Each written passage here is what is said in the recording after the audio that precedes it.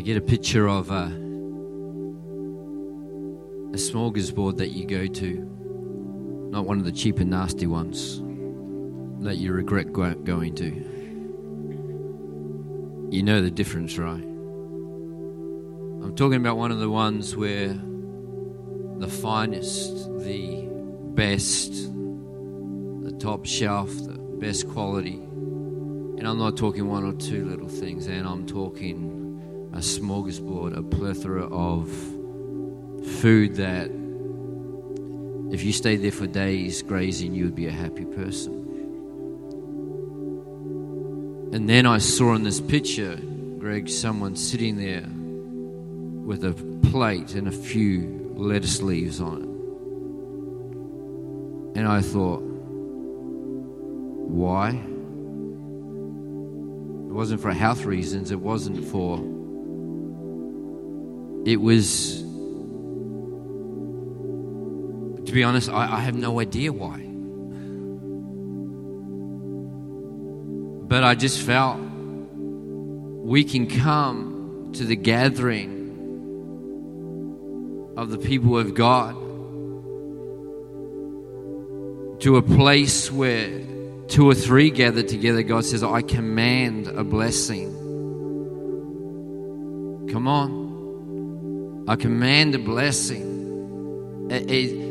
Something has to take place if my people will gather together. Psalm 133, how good and how pleasant it is when people dwell together in unity. Dwell together. We heard from Sam yesterday about being presently present, and this dwell together is the same Hebrew word for dwell and unity. It is actually means in the original altogether, being in one place. But you can be in the same place as someone and not be in the same place as someone. You can live in the same house with someone and not even stand the other person. And God, I believe, just wants to get our attention this moment that Greg so beautifully facilitated. Don't come because that's what I do on a Sunday morning sometimes. Don't sit at a banqueting table and eat a few lettuce leaves.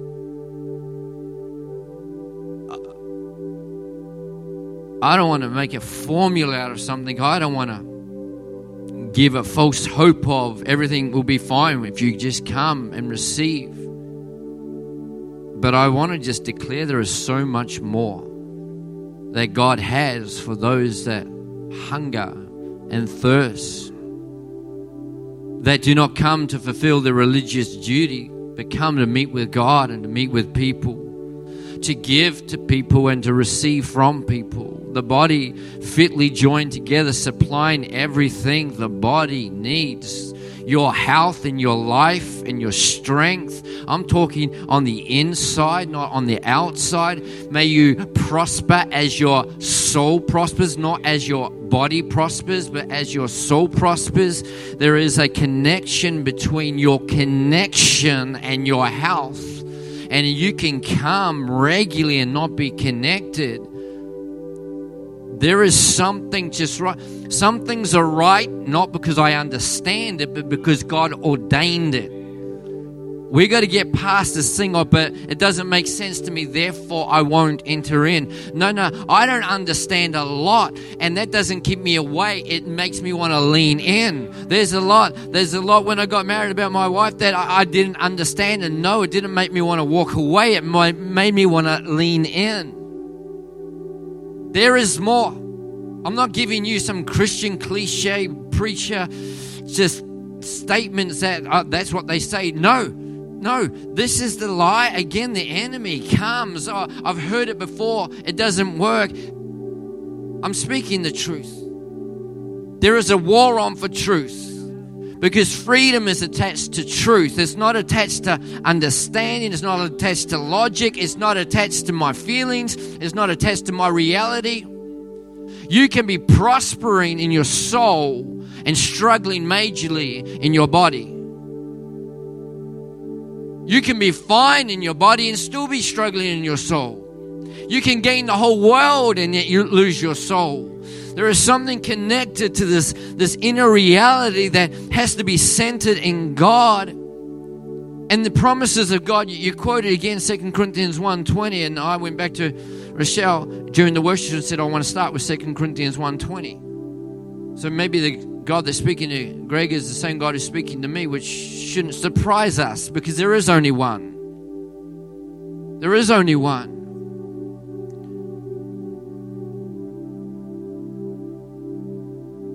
I got something burning in my spirit, you can probably tell. I'm not really sure how it's going to come out. No surprise. But I just need to birth something in the spirit. Don't think, God help me. Sometimes when you don't see the fulfillment of a promise in a certain area, we think God is not faithful and we step back in disappointment. Yet when we don't see it manifest in the area that we're asking for, sometimes there is a deeper promise that God wants to fulfill in that situation that we miss because we're focused on the promise has to be packaged a certain way. I hope you hear what I'm about to say. If you're crying out for healing and you don't get healing, yet you still, as Paul said from prison, when he said, I have learned the secret of being content, Philippians 4, whatever the circumstance, whether I'm well fed or hungry, whether I have plenty or I have a need, whether I'm healthy or I'm unhealthy, you can add it in there. I've learned that the resolving of a situation in my life is not the greatest thing, that I can still be content in who God is because He's in me, and I can have this settled peace, this calm on the inside. Even though I walk through that valley of the shadow of death, I can have this contentment because God is with me. And if you have a settled peace, I'm not talking about a lackadaisical, I'm not talking about just giving up, I'm talking about I'm still leaning in. But man, the presence of God, the peace of God in me right now is greater than the reality of not having the answered prayer in that situation. I want to declare over your life, you are richer than if you had the answer to your prayer and your body was healed and you didn't have the peace, you didn't have the contentment. Maybe there is a greater promise to be fulfilled when we don't have the answer in the situation that we want, and we are fixated on the one promise being fulfilled, but there are greater promises to be fulfilled.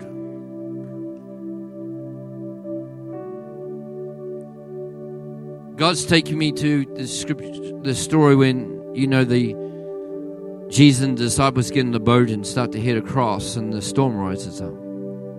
For the disciples, the greatest thing they wanted was the storm to cease. For Jesus, the greatest thing is, no, I can sleep and be at peace while the storm still rages. Maybe your storm ceasing is not your greatest need. Maybe sleep and peace and rest and a settled calm, a contentment during it is actually your greatest need.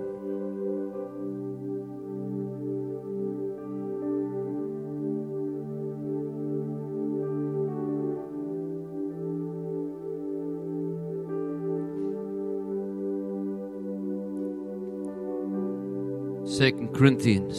You doing all right there, Steph? Cool. 2 Corinthians 1, 20, 21, 22. Are you doing okay? I haven't even said hello. Hi. 2 Corinthians 1, 20. I'm part of the family. So if you don't know who I am, I'm brother from another mother. 2 Corinthians 1, verse 24. No matter how many promises God has made. Can I remind you that the promises of God are countless? They're not a few. Is that true, Sam? The promises God has made for you, for me, are countless. Don't think that the promises you know about that you're asking for are the only promises that God has. I mean, you see it in the very heart of God, the character, the nature of God, way back in the beginning, Genesis 2:16, when He placed man in the garden. It says, "You are free to eat of any tree that I have made." I can tell you right now, there wasn't 2 or 3. There wasn't a couple lettuce leaves. Come on. You're free to eat of all this. This is all my promises. Come on. You go, I don't know any promises of God. It starts in Genesis 1:1 and finishes at Revelation 22. Come on. In the beginning, God, the last word of the Bible is amen. Let it be. In between are your promises. There you go. Read your Bible. But it says, no matter how, you're free to eat of all these. There's so many. And in here it says, for no matter how many promises God has made, they are yes in Christ. What does that mean? They are yes in Christ. Yes, they already exist in Christ. You are not healed when you're healed. You're healed in Christ already. There's the eternal, there's the natural. There's the realm of His reality, the realm of our reality. We start to thank and praise God when we see His reality evident in our reality. What would happen if we start to thank and praise God that in His reality, by His stripes, I am healed? I remember the day I read that, and I know about people that I prayed for and they've passed away and they haven't got healed, and I felt God say, where does it say this side of the grave? Right now, I can tell you, I felt God showed me a picture of them in heaven, and they're dancing and they're singing and they're free. And He goes, see, they're healed. For no matter how many promises God has made, they are yes, they are done. It is finished in Christ. I'm speaking to you right now. They are yes in Christ. They're done. And so through Him, aren't you glad that everything in our life is through Him? It doesn't say, and by your best efforts, by your hard striving, by your laboring and your toil and the sweating of your brow to try and do something and be something. No, and so through Him, the amen, let it be, is now spoken by us to the glory of God. There is so much in this, and I want to unpack something, but let me keep on reading. Now, it is God who makes both us and you stand firm in Christ. That's good news. I can't stand. God Himself is the one that empowers us to even stand firm in Him. He anointed us. He set His seal of ownership on us. And He put His Spirit in our lives as a deposit, guaranteeing what is to come. That is so rich. That is so rich. And I want to speak this morning on something that God birthed in my heart. I was doing the same before. I was just sharing a little bit about what I'm about to share, because a couple months ago I was just reading through the Bible and just having my own time, not thinking. I wasn't preparing or anything there. I was just enjoying Father, enjoying the Word. And we're going to go there soon. It's John 15, and you guys know it. You guys preach it till the cows come home. It's wonderful.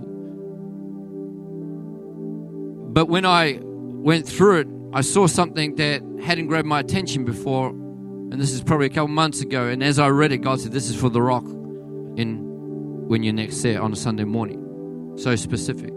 So I'm going to bring it to you today. But I just feel in my spirit, I just want to pause and pray. And then I'm going to let Steph come and grab a seat after I've prayed, and I'm just going to download, and we're going to teach the Word for a little bit. But I just want this one thing to be grabbed by your Spirit. So will you pray with me? Father, I thank you right now for your goodness. And our starting point this morning is thank you for the promises that you have made. The many promises. And God, I pray by your Holy Spirit that you would reveal this simple yet life-giving truth that you showed me as I was just meditating upon your word. And you said it was for the rocks. So, Lord, there are people here that so need to hear this. And I pray that those that have ears to hear will hear what the Spirit wants to say to them, the church. Lord, I just feel in my spirit right now that freedom is your desire. It always is. You are free to eat from every tree. Freedom starts. Freedom is what releases. The promises of God are connected to freedom. And yet you say, but don't touch this one, because if you do, there's one tree. If you do, you won't have that freedom. So there's a condition. You can have the promises. You can have the freedom. You can receive or enjoy all that I've got, says Father. But there are some conditions that you need. You actually need to do to actually have the fulfillment of the promise. Would we see your heart in this? Not a controlling, legalistic God, but a God of freedom, of life, of abundance, of goodness, of kindness. So, Father, we thank you and we ask you to help me to download what's on your heart. May I not get in the way, and may we receive. I just want you to sit just for a moment in God's presence. Just posture your heart. Ask Father to speak to you in this moment.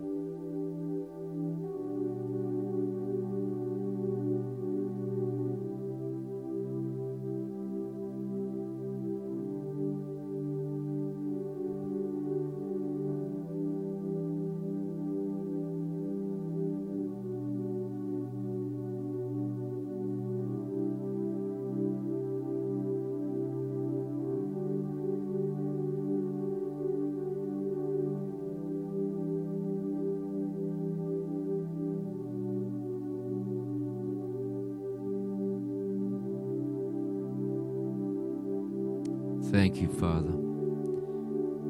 Amen, amen, amen. Thanks so much, Steph. Praise God. Praise God. Good morning, church. I want to talk about the power of if. IF, in case you didn't get my Aussie accent. Sorry, if. The power of if. The power of if. Just open your mouth a little bit wider and it'll sound like me, all right? Close your mouth, you'll sound like you. God will interpret anything that gets lost in transatlantic translation, but the power of if. And I want to talk, as is up on the screen, the promises of God and the conditions that release God's promises into our reality. The promises of God and the conditions that release God's promises into our reality. I just want you to read that. I want you to get that. The promises of God and the conditions that release God's promises into our reality. Even what we just read in the 2 Corinthians 1:20 passage, for no matter how many promises God has made, they are yes in Christ, they exist in Christ. But they will not come into our reality until the amen is spoken by us. There's a condition. You want to step into it, then you need to participate. You don't create it. You just release it from his reality into our reality. And it says the amen is spoken by us. And I felt God say in just some worship, he was speaking this to me. The amen is not just a word, although it is, because life and death is in the power of our tongue. Amen? Amen? It is in the tower. When we come into agreement, something is released. But I felt God say the amen that is spoken by us in the context of what Father wants to download to us today is much more than a word, amen, because you can worship God with your mouth, but your hearts can be far away, the Bible says. This amen is a life that says amen, not just lips that say amen. And as I'm going to lean into this, but I just want to start by making a couple of statements, and then we're just going to let the word speak. I felt God say that some things are what they are. They exist, they are, simply because it's God's design. Let me explain what I'm saying and take you on a little bit of a journey. An African elephant is an African elephant because God designed it, and that's what it is. Now, you can look at it all you want and say it's not an African elephant. You're wrong. And the only reason it is an African elephant is because God made it an African elephant. Are you with me? An oak tree is an oak tree because God created an oak tree. You might call it a fig tree. You might call it an orange tree. You're wrong. It's an oak tree, and it's an oak tree. You might go, but I don't like that. It doesn't matter if we like it. It doesn't matter if you name it something different. It doesn't change what it is because you and I say it should be something different.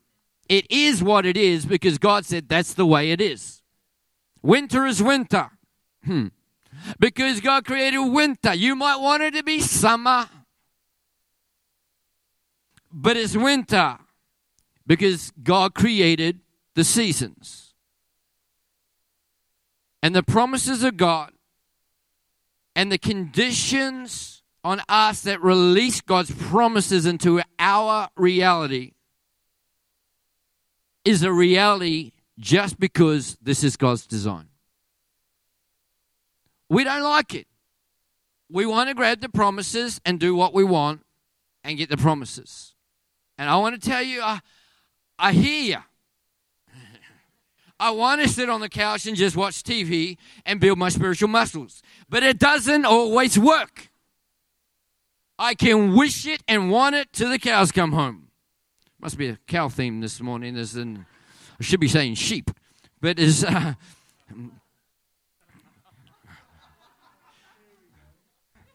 Hey, I'm one of you. Sort of. Went to the dark side, but I'm one of you. I come back here every now and then just to get my cleanse to fill with the light to my Aussie friends. We may want the promises, but there are conditions that release the promises. And here's the reality. We don't like it when it comes to God and these conditions. Yet in every other sphere of life, we accept it. You're at school. I want to get good grades. Great. Then do your homework and study and do the assignments. And don't keep on bad-mouthing the teacher and going off at the other student. You want the good grades? You want this? Then here's some conditions. It's not about forcing you into something and making you good. It's just that's the way life is. I want a great job, I want a great salary, and I just want my role to be perfect. But I don't want to rock up on time. I want to leave whenever I want to leave. I want to do whatever I want to do. How dare you tell me what to do, you who employed me? You who pays my salary? How dare you? We don't think like that because someone would slap you on the side of the head and say, what are you, stupid? True or not true? You don't have someone that says, I want to be an All Black.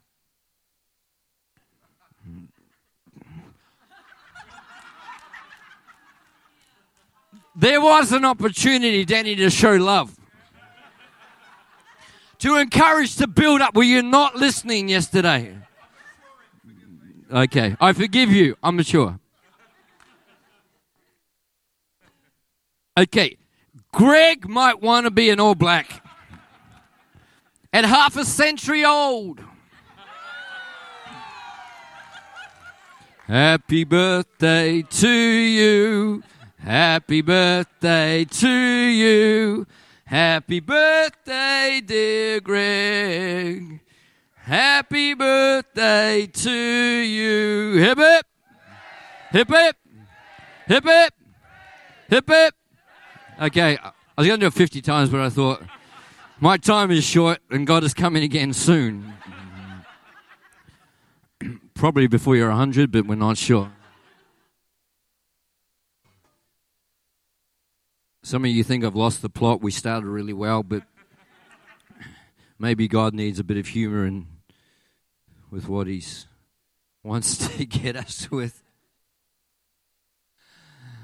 But you can want to be an All Black or an elite athlete of any sort, but it takes a heck of a lot of hard work and discipline, and there are conditions. I want to play for the All Blacks, but I don't want to attend training on Tuesday or Thursdays because, Better Homes and Gardens is on, or The Bachelor or something that I need to go and watch and somehow build my spiritual muscle so I can.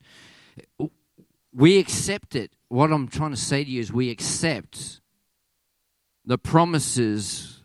We accept the fulfillment of things in every part of life, and we know there's conditions, and that's okay because that's the way it is. But with God, I want your promises, but I want to do what I want to do. It doesn't work, my friends. I want to help you step into the fulfillment of the promises of God today. And the word of the Lord is, there are some conditions that release those promises. How many people want your sins forgiven? You want to be cleansed from unrighteousness? You just want to be in this place where you feel clean before God? Not a trick question. I do. No one? Okay. The Bible says in 1 John 1 verse 9, if, the power of if you confess your sins. That's it. That's your part. He is faithful. He is just. See how the shift goes from us to God so quickly in the Word? He will cleanse you from all your sins and all your unrighteousness. Oh, God, I want that. Great. Well, there's a condition. You need to confess. Take responsibility. I did it. It wasn't them. They didn't make me angry. I got angry. They didn't make me lash out. I lashed out. There might be circumstances that others would justify. They caused it. But no, I did what I did, God. I take responsibility. We can't be free if we don't take responsibility. How many people want God to heal and save this nation of New Zealand? And come on, if you believe what I'm saying, I want you to participate with me today. How many do people want? You want God to touch the nation of New Zealand and the nations of the world? Do we want God to heal our land? Come on, God of nations, we want you. God, defend New Zealand. Well, 2 Corinthians 7:14, if my people, not those that aren't, I'm talking to my people right now. I'm giving you a promise, I'm giving you a condition. The promise of your sins forgiven and being cleansed is if you confess. Right now, let me go to the end of the verse of verse 14. I will hear from heaven, says God. I will forgive their sins and I will heal their land. And I go, God, I want that promise in New Zealand and Australia and the nations of the world. Don't we want God to heal our land? We want God to forgive our sins and to save and transform. He goes, well, I want to do it. But here's the condition: if my people who are called by my name, not their name. Come on. Their identity is in me, not in them. By my name will humble themselves. Has anyone heard the statement, God helps those who helps themselves? I was walking some time back and God brought that statement to my mind. He said it's completely and utterly false. He said, it is not God helps those who help themselves, because that starting point is I can do this. Is God helps those who humble themselves. I can't do this. I need God. God goes, great, I can work with that. As long as you think you can do it, I can't help. He says, if my people who are called by my name will humble themselves and complain about the state of the nation and the politicians, that got in. No, if my people who humble themselves and actually pray and seek my face, not their desires, not their will, not their wants, not what they. No, if my people will humble themselves, will pray, will seek my face and turn from their wicked ways, then I'll hear from heaven. Here's the promise, but there's the condition, the power of if. I'll tell you where God was speaking this to me from when he first started speaking. Thanks, bro. It was in John 15. And it's such a great passage, isn't it, John 15? It's a beautiful passage. It's a life-giving passage. But can I step you through it, just how God stepped me through it? Is that okay? And as I've read that many, many times. I can quote a lot of it. But as I was just reading through, I wasn't looking for anything. I was just enjoying the Word. Isn't that great, Sandra? Just enjoying the Word. Don't always go to God just to get something. Enjoy Him. If every time I was with Sally, I'm asking her to do something for me, my marriage ain't going to be as good as it is right now after 25 years of marriage. I enjoy being with my wife. I love being with my wife just to be with her. God wants us to enjoy being with Him. Enjoy being in His Word. There's something good. And so I was just enjoying being in His Word. And I was just reading through it. And as I read through it, something I've read through so many times, Greg, between John 15:5 and John 15:24, it has the word if 11 times. And it just leapt off, Sam. It just leapt into my spirit. And God said, and this is where He started to download this. I've never shared this anywhere else. It's for us here this morning. I'm sure it will go to other places, but God is birthing it here. Because God, Greg, Danny, God wants us to receive His promises. Church, God wants you to receive His promises. But He doesn't want you to miss out on the promise that He actually knows is best for you, because you are waiting to receive a promise that if He gave, you would not receive a deeper promise and a deeper blessing, like I said before. So let's just read the Word, and I'm just going to take a little bit of time and download what Father gave me. We're going to start at verse 5. And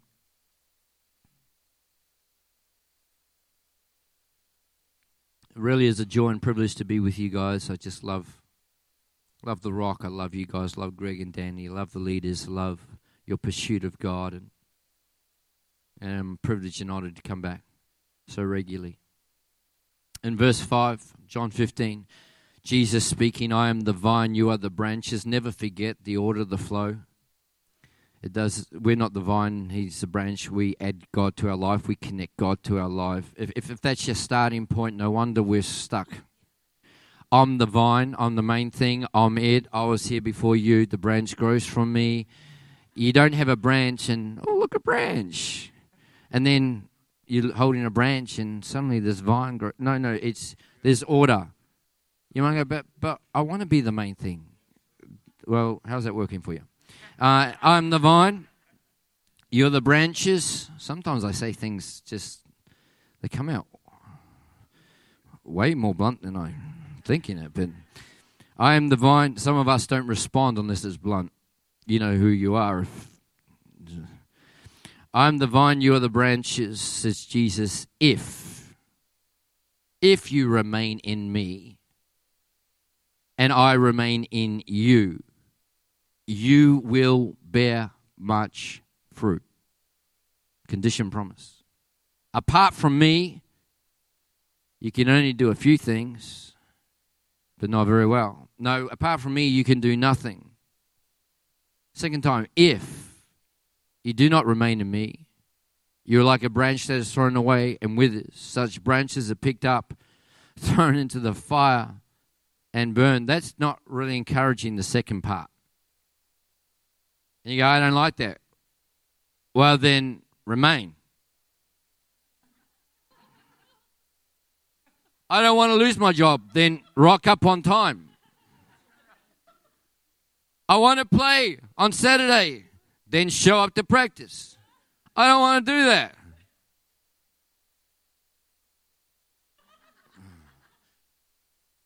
It's not rocket science. God, help me not to be naughty, please.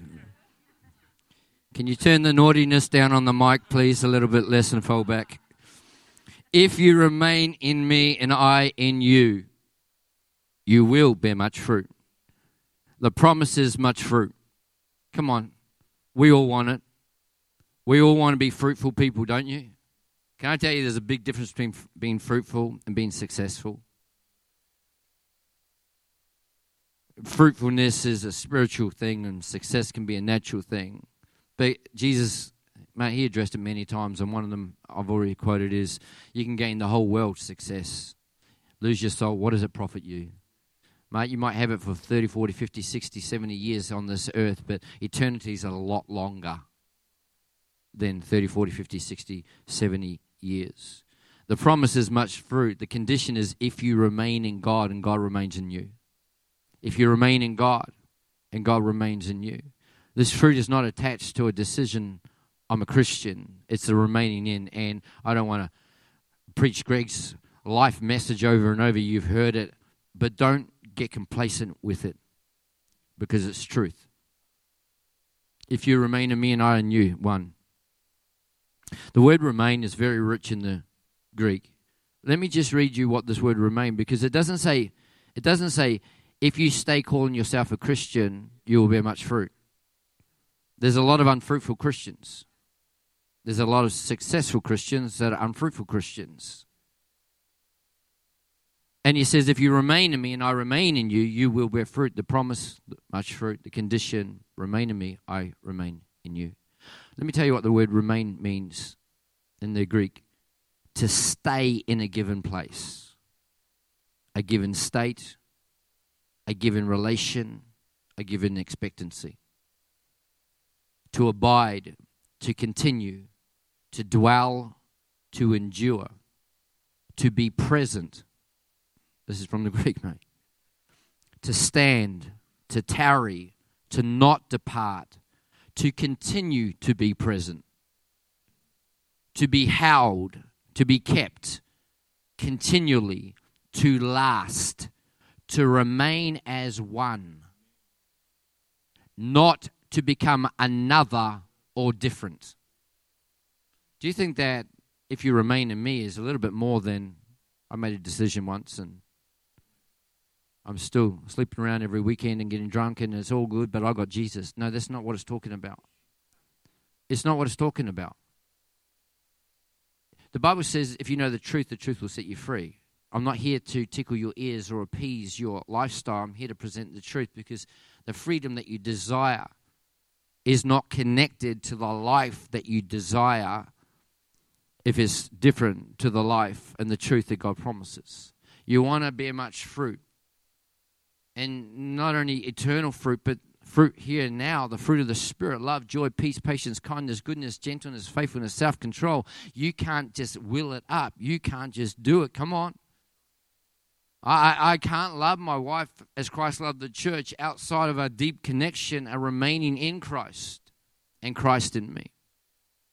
So that's the first couple ifs that I saw in there. Much fruit. The condition is if we remain in God and God remains in us. Verse 7 and 8. If you remain in me and my words remain in you.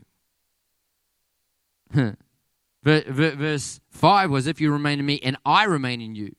Now Jesus says if I remain in you and my words, if you remain in me and my words remain in you.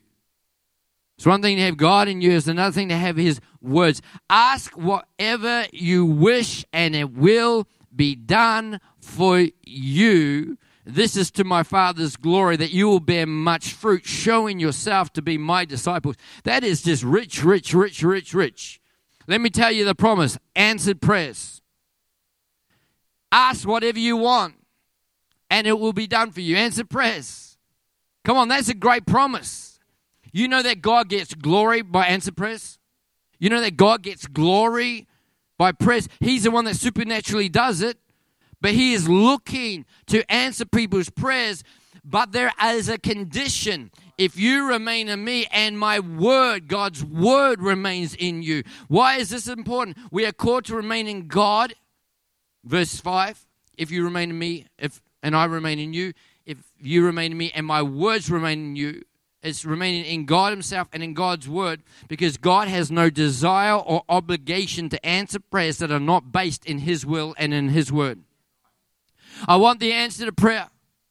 I want you to change that person. I want you to shift that person out. I want you to give me 3 pay rises, and I want you to give me chocolate ice cream. I don't know what your prayers are.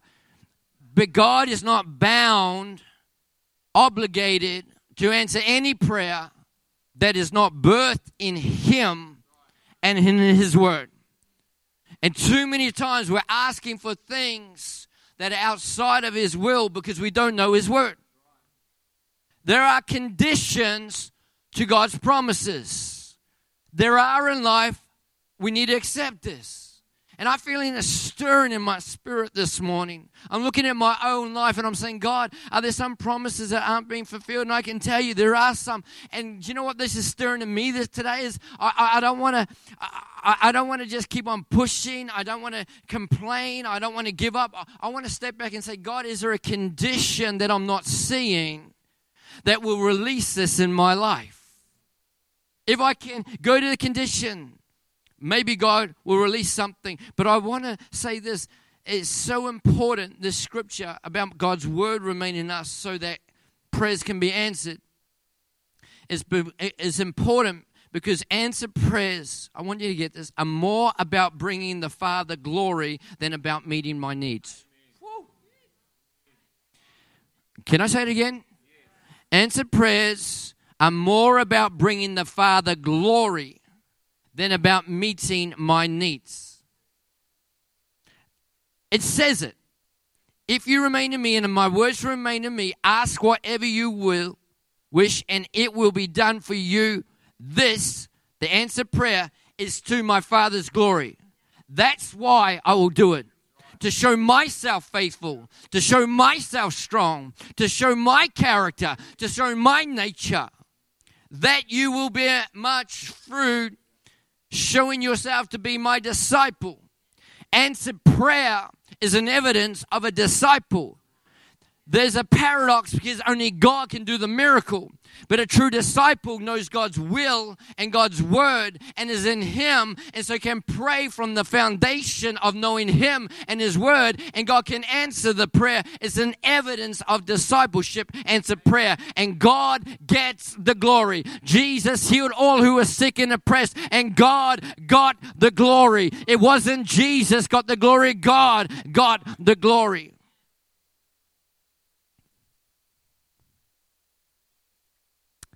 Verse 9, 10 and 11. As the Father has loved me, Jesus speaking, so I have loved you. Now remain in my love. If you keep my commands, you will remain in my love. Just as I have kept my Father's commands and remain in his love. I have told you this. Well, everything I've just said, come on, can we lean in? I have told you this because some of us have confused performance with obedience. God help me right now. We think, I remain in his love. His love comes first and then I obey. But the word says, if I keep your commands, I will remain in your love. And just as Jesus kept the Father's commands and remained in his love, and I've told you this, I've told you that I even kept my Father's commands. I think if it's good enough for him, it's good enough for me. But don't focus. Our problem is focusing on the condition. I need to keep God's commands, not the promise. I want to remain in his love. We focus on, I have to be at work at 9 o'clock, not that they give me a salary so I can live. Come on. I'm telling you this so that my joy, Jesus' joy, may be in you. That doesn't mean that you will have joy. It means that Jesus will have joy, get joy from you. Listen to what it says. That my joy, I'm telling you this, there's a connection between remaining in God's love and doing what God says. And he says, when you do that, Jesus says, I get joy from you. My joy will remain in you, and then your joy will also be complete. The second part is the joy that you have and I have. The first part is the joy that Jesus has. Jesus wants to get joy from my life and your life. And we go, how does that happen? If you keep my commands, my love will remain in you. Jesus says, I'll be smiling. And you'll be smiling too. The promise is remaining in God's love and having complete joy. How many people want that? The condition, if we keep God's commands. See, God loves everyone, but not everyone remains in God's love. God doesn't stop loving us. Notice it does not say, listen, don't make the word say something it doesn't say. It does not say, if you keep my commands, I will still love you. Don't miss this, because that's what we interpret. See, God only loves me if I do. That's not what it says.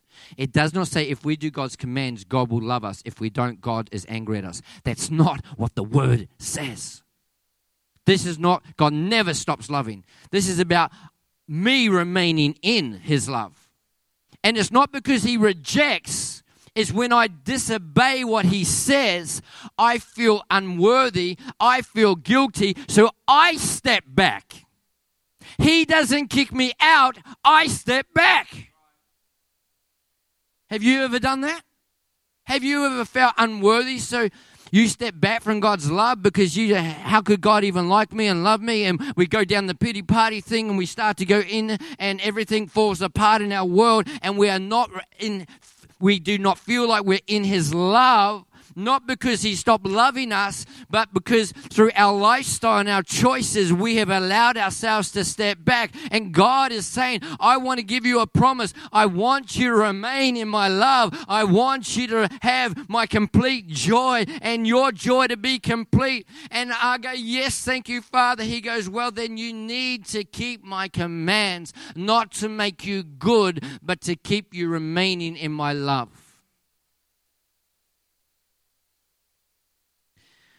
God doesn't want us to just experience moments of his love. He wants us to remain in his love. I've experienced moments. He goes, that's not, again, it doesn't say if you keep my commandments, you will have moments where you feel my love. He says, no, you will remain. Do you think that God wants to give us a bit more than the lettuce leaves on the banqueting table? Come on. I want to have a moment where I feel God's love. No, you don't. I want to remain in God's love. When the storm is raging, I want to be able to lie down and sleep in peace because I'm remaining in his love. When I'm waiting for the doctor's report, I want a peace that surpasses my understanding, that guards my heart and mind in Christ Jesus by remaining in his love. Verse 12. Are we doing okay?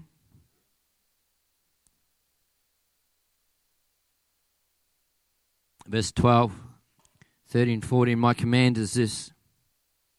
Some of us really struggle with that word. Command, whatever. We struggle. And I might have said it here before, but I believe with all my heart in this modern Christianity, we want the word suggestions. We do.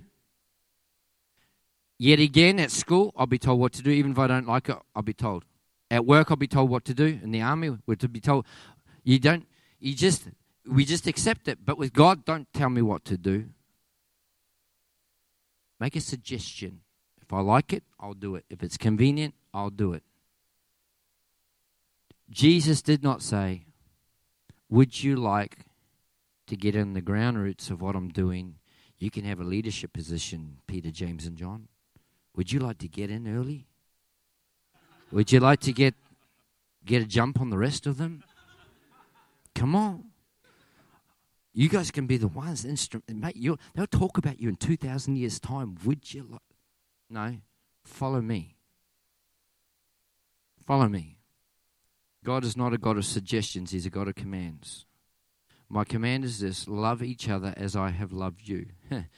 That right there could preach for a couple of days. Not love each other as you feel they deserve. Not love each other as you were loved. Love each other as I loved you. That's why he said repeatedly, this is a new command. Old Testament was love your neighbor as you love yourself. New command is love each other as I loved you. Different. Greater love has no one than this, to lay down one's life for one's friends. Come on, tell me if you want this promise. You are my friends, Jesus. You are my friends. If you do what I command. What? We're back to that again? So it's all based on my performance? No, don't kick back against obedience because we confuse it with performance.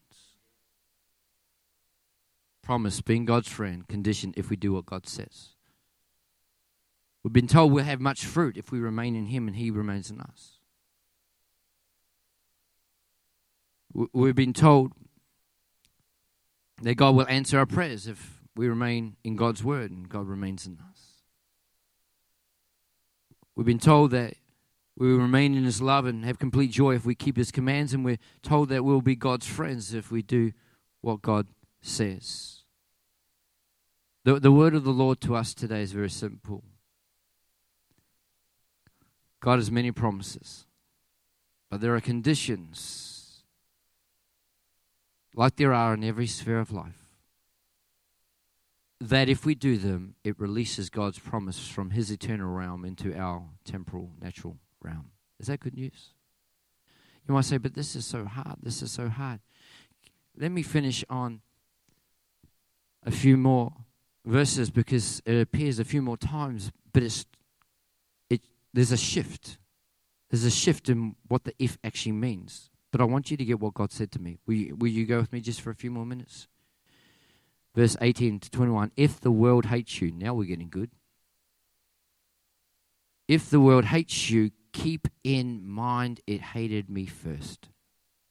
This is powerful if you get what God wants you to hear. If you belong to the world, it would love you as its own. As it is, you do not belong to the world. But I, Jesus, I've chosen you out of the world. That's why the world hates you. Remember what I told you, a servant is not greater than his master. We are not greater than Jesus. We will not have it different to Jesus. We will not have it an easy road when He had a difficult road. Need to hear the word of the Lord. If they persecuted you, if they persecuted me, they will also persecute you. If they obeyed my teaching, they will also obey your teaching. They will treat you this way because of my name, because of me, for they do not know the one who sent me. This is a different if. This is not the promise and this is our condition, but let me just download the 4 ifs in there and tell you the bottom line, and I just pray we receive it, because how many times when things go wrong do we go into ourselves and how we feel and how we don't deserve it and how they should be treating us better, and we step back from God because this is not right, it is unfair, it is unjust to me. But listen to what God highlighted, the promise, the world will hate you. It doesn't sound like a very good promise, but listen, the condition is the world hated Jesus first. The promise is the world will love you, but the condition is if you actually belong to the world. The promise is the world will persecute you. The condition is the world persecuted Jesus first. The promise is the world will obey your teaching, but the condition is only if the world obeys Jesus' teaching. What is this saying? This is what it's saying. It is always about Jesus first, not about us. I'm not going through anything that He hasn't already gone through. He was acquainted with suffering. He was familiar with grief. He was stricken by men. He was abused. He went all through these things. He goes, I know and I understand. I've been there first. And it's this God that wants to walk with me. It's this God that wants to give me a peace that passes understanding. It's a different use of if. But it's in there in the last few verses. And then I just want to share a statement there. Maybe, Steph, you can head back up with me as we close this. Verse 22. Jesus speaking, if I had not come and spoken to them, they would not be guilty of sin. Now, let me explain this. Just stay with me. If Jesus had not come and spoken, they wouldn't be guilty of sin. But now they have no excuse for this sin. Why? Because I've spoken. Whoever hates me hates my Father as well. I love how Jesus constantly is reinforcing this is not just about you and how you feel. This is about me and my Father. And it says, if I had not done among them the works that no one else did. What's that? This is that greater demonstration of the Spirit's power, leaders, that I talked to you about yesterday. First thing is, if I had not spoken, they wouldn't be guilty. But if I had not done the signs, the wonders, the miracles, the things that no one else was doing, they would also not be guilty of sin. As it is, they have seen, and yet they have hated both me and my Father. And this is the promise. Sin will be revealed. And don't think sin will be revealed as in a condemnation judgment. How many people know that Father reveals sin to take people into freedom? People reveal things to expose and humiliate. Come on. But God the Father has never exposed for the purpose of humiliation. In fact, when Adam and Eve even did the wrong thing, He came and covered them. He reveals to bring freedom.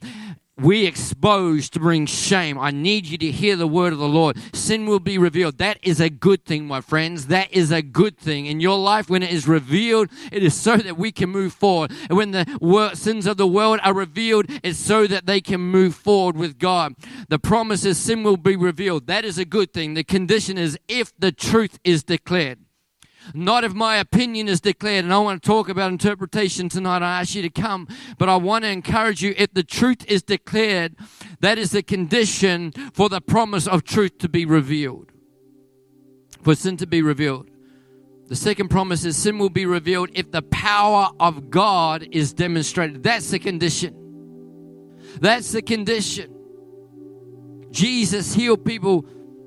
Jesus cast out demons. Jesus brought freedom to people. And come on, when He even moved in the demonstration of the Spirit's power, the Samaritan woman at the well, when He gave a word of knowledge, you're right, you aren't married, but you've been married 5 times, and now you're living with someone else. Sin was revealed. Her response to truth spoken and a demonstration of a word of knowledge was that she went to the town and says, you've got to come and see this man where the truth is there and the power of God is there. And the whole town came out and heard, and many turned to Jesus Christ. The Gerasean, come on, he got touched and people got saved. Oh, Paul and Silas got supernaturally free from prison, and the ones who was guarding him and his whole household got saved and water baptized. People will come into a living relationship with Jesus Christ when truth is revealed and truth is demonstrated. And the word of the Lord to you at the Rock Church is it's time to add. Not realign, but add. You're a church who is leaning into a greater revelation of the Spirit's wisdom and truth. And I say, praise God. But Father wants to add a parallel lane at this time, which is greatly needed. And now is the time to eagerly pursue a greater demonstration of the Spirit's power. A greater revelation of the truth is essential. Jesus did it. But He also said, I did the works that no one else was doing. And it testified to my all-powerful Father in heaven. The one who could speak a word and create the heavens and the earth is still the one that can speak a word and set the captives free and heal the blind eyes and heal the deaf ears. And you need to be a people, and I need to be a people. We need to be a people who declare the written and the spoken truth. But we need to bring a demonstration of the Spirit's power. Promises, I want to bring this nation I want to bring people back to myself, but there are conditions, church. If my people who are called by my name humble yourselves and pray, turn from the wicked ways, seek my face, declare my truth, but demonstrate it. Don't lose that last part. It's time for a demonstration. The eyes of the Lord are roaming throughout the earth, looking for people through whom He can show Himself strong. Doing great exploits, it says in the King James. I'm calling you, church, to join me, to actually know the promises of God and then come into alignment with the conditions that release it into our reality. And in your waiting for the promise to be fulfilled that you are asking for, ask Father if there are any other promises that He wants to fulfill in you while you're waiting that are actually at a deeper level than the promise that you're requesting. Did that make sense? While I'm waiting for this healing, while I'm waiting for this restoration of relationship, I'm not going to give up praying and declaring it. I'm going to stay in faith. We are not of those who shrink back and are destroyed. We are those who will not grow weary and give up. We will keep on declaring the promises of God that we are waiting for, that healing and that salvation and that restoration. But while I am waiting, I am not going to be single focused just on that. God, what are the other promises? Is there a peace in the storm? Is there a rest in this storm? Is there a joy that passes, that goes beyond my understanding, and is it found in Jesus Christ? Is there something, is there another promise that you want to release while I'm waiting for the promise that I desire? And if there is, what is the condition that will release it? Let me pray.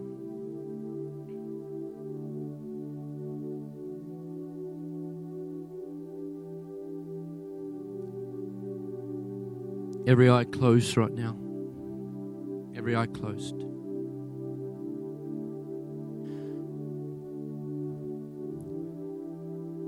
Some people in this room, I don't know everyone. Maybe you want your sins forgiven. Maybe you want a peace and a joy. And maybe you've never ever made a decision and accepted Jesus Christ as your Lord and Savior. It's the greatest promise, eternal life, which is in Him. It's not just from Him, it's in Him. And the Bible says if you believe in your heart that Jesus is Lord and you confess it with your mouth, because that's where the creative power is, then you will be saved. Doesn't mean that everything in your life will be fixed. It means that you get to walk with God Almighty through the challenges rather than walk through it without Him. But you'll get to know Him. You'll get to know that He is so wonderful and special and good. So while every eye is closed, nobody moving, just in this moment, if you are in this room and you go, I don't know what it is to have my sins forgiven and to walk with the God who is love, and I have not accepted Jesus, or maybe I did many, many years ago and I'm not walking, and I want to say yes to walking with God, and I'm talking to those that aren't right now. If you want me just to agree with you in prayer and help you to step into this promise of eternal life through the condition of repentance, then I wonder, while every eye is closed, no one moving, if there is anyone here, would you lift up your hand really high so I can just see who you are? I just want to pray for you, because this is the most important thing. Anyone, just lift it up high. And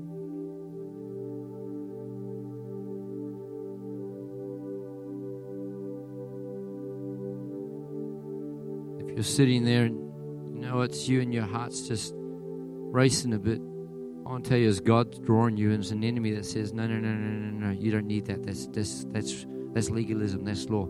No, it's life. It's freedom. So just a few minutes longer, just anyone. And if you're putting up your hand, can you put it up real high so I can see it? Rochelle, if you can see anyone, let me know. Wonderful. Thank you, Father. Thank you. God bless you. God bless you. God bless you. Anyone else? You know, the Bible says all of heaven celebrates when one. You know, Jesus said, I leave the 99 to go looking for the one, because you are precious. If you're sitting in this place right now and you don't have the promise of eternal life through the doorway, the condition of repentance, which is really about humbling yourself, saying, I didn't create me and I can't do this. God created you. But He created you for a friendship with Him. So just the last time, if there's anyone else, lift up your hand really, really high to join with one precious person who's already done that. Praise you, Father. Amen. I'm just going to pray. The Bible says if you believe in your heart and you confess with your mouth, God will come in this moment and He's going to do something wonderful and special. I wonder if all of us as a church will pray this, and I wonder if you pray this too. And afterwards, I'm going to encourage you to maybe just, if you want to, at the end of the meeting, come up and just connect with one of the leaders up here so that we can just encourage you and get you started on that, but on the journey with God. But I wonder if you'd all pray this. And wonderful person who put up your hand, pray this in your heart, and something supernatural will happen in your life. Come on, church, pray this. Dear Heavenly Father, I thank you that you are love. And I thank you that you created me to be loved, to live in your love, to remain in your love. I acknowledge that I've done some things wrong, and I've lived life my own way. Today, I acknowledge that Jesus is Lord. I confess my sins. I ask you to forgive me and to cleanse me. Father, help me to walk with you all the days of my life. I receive your peace. I receive your joy. I receive your life. Father, I thank you for every person in this room right now. I thank you for that precious person who raised their hand, and I'm asking that something wonderful will happen this week in their life. I thank you for the start of this journey for the Rock Church. I want to thank you. They're on a journey, a wonderful journey that is centered in you, focused on you. Thank you that you're deepening love, you're deepening life. And I thank you for the prophetic word this morning, that is that it's time to add this greater demonstration of the Spirit's power.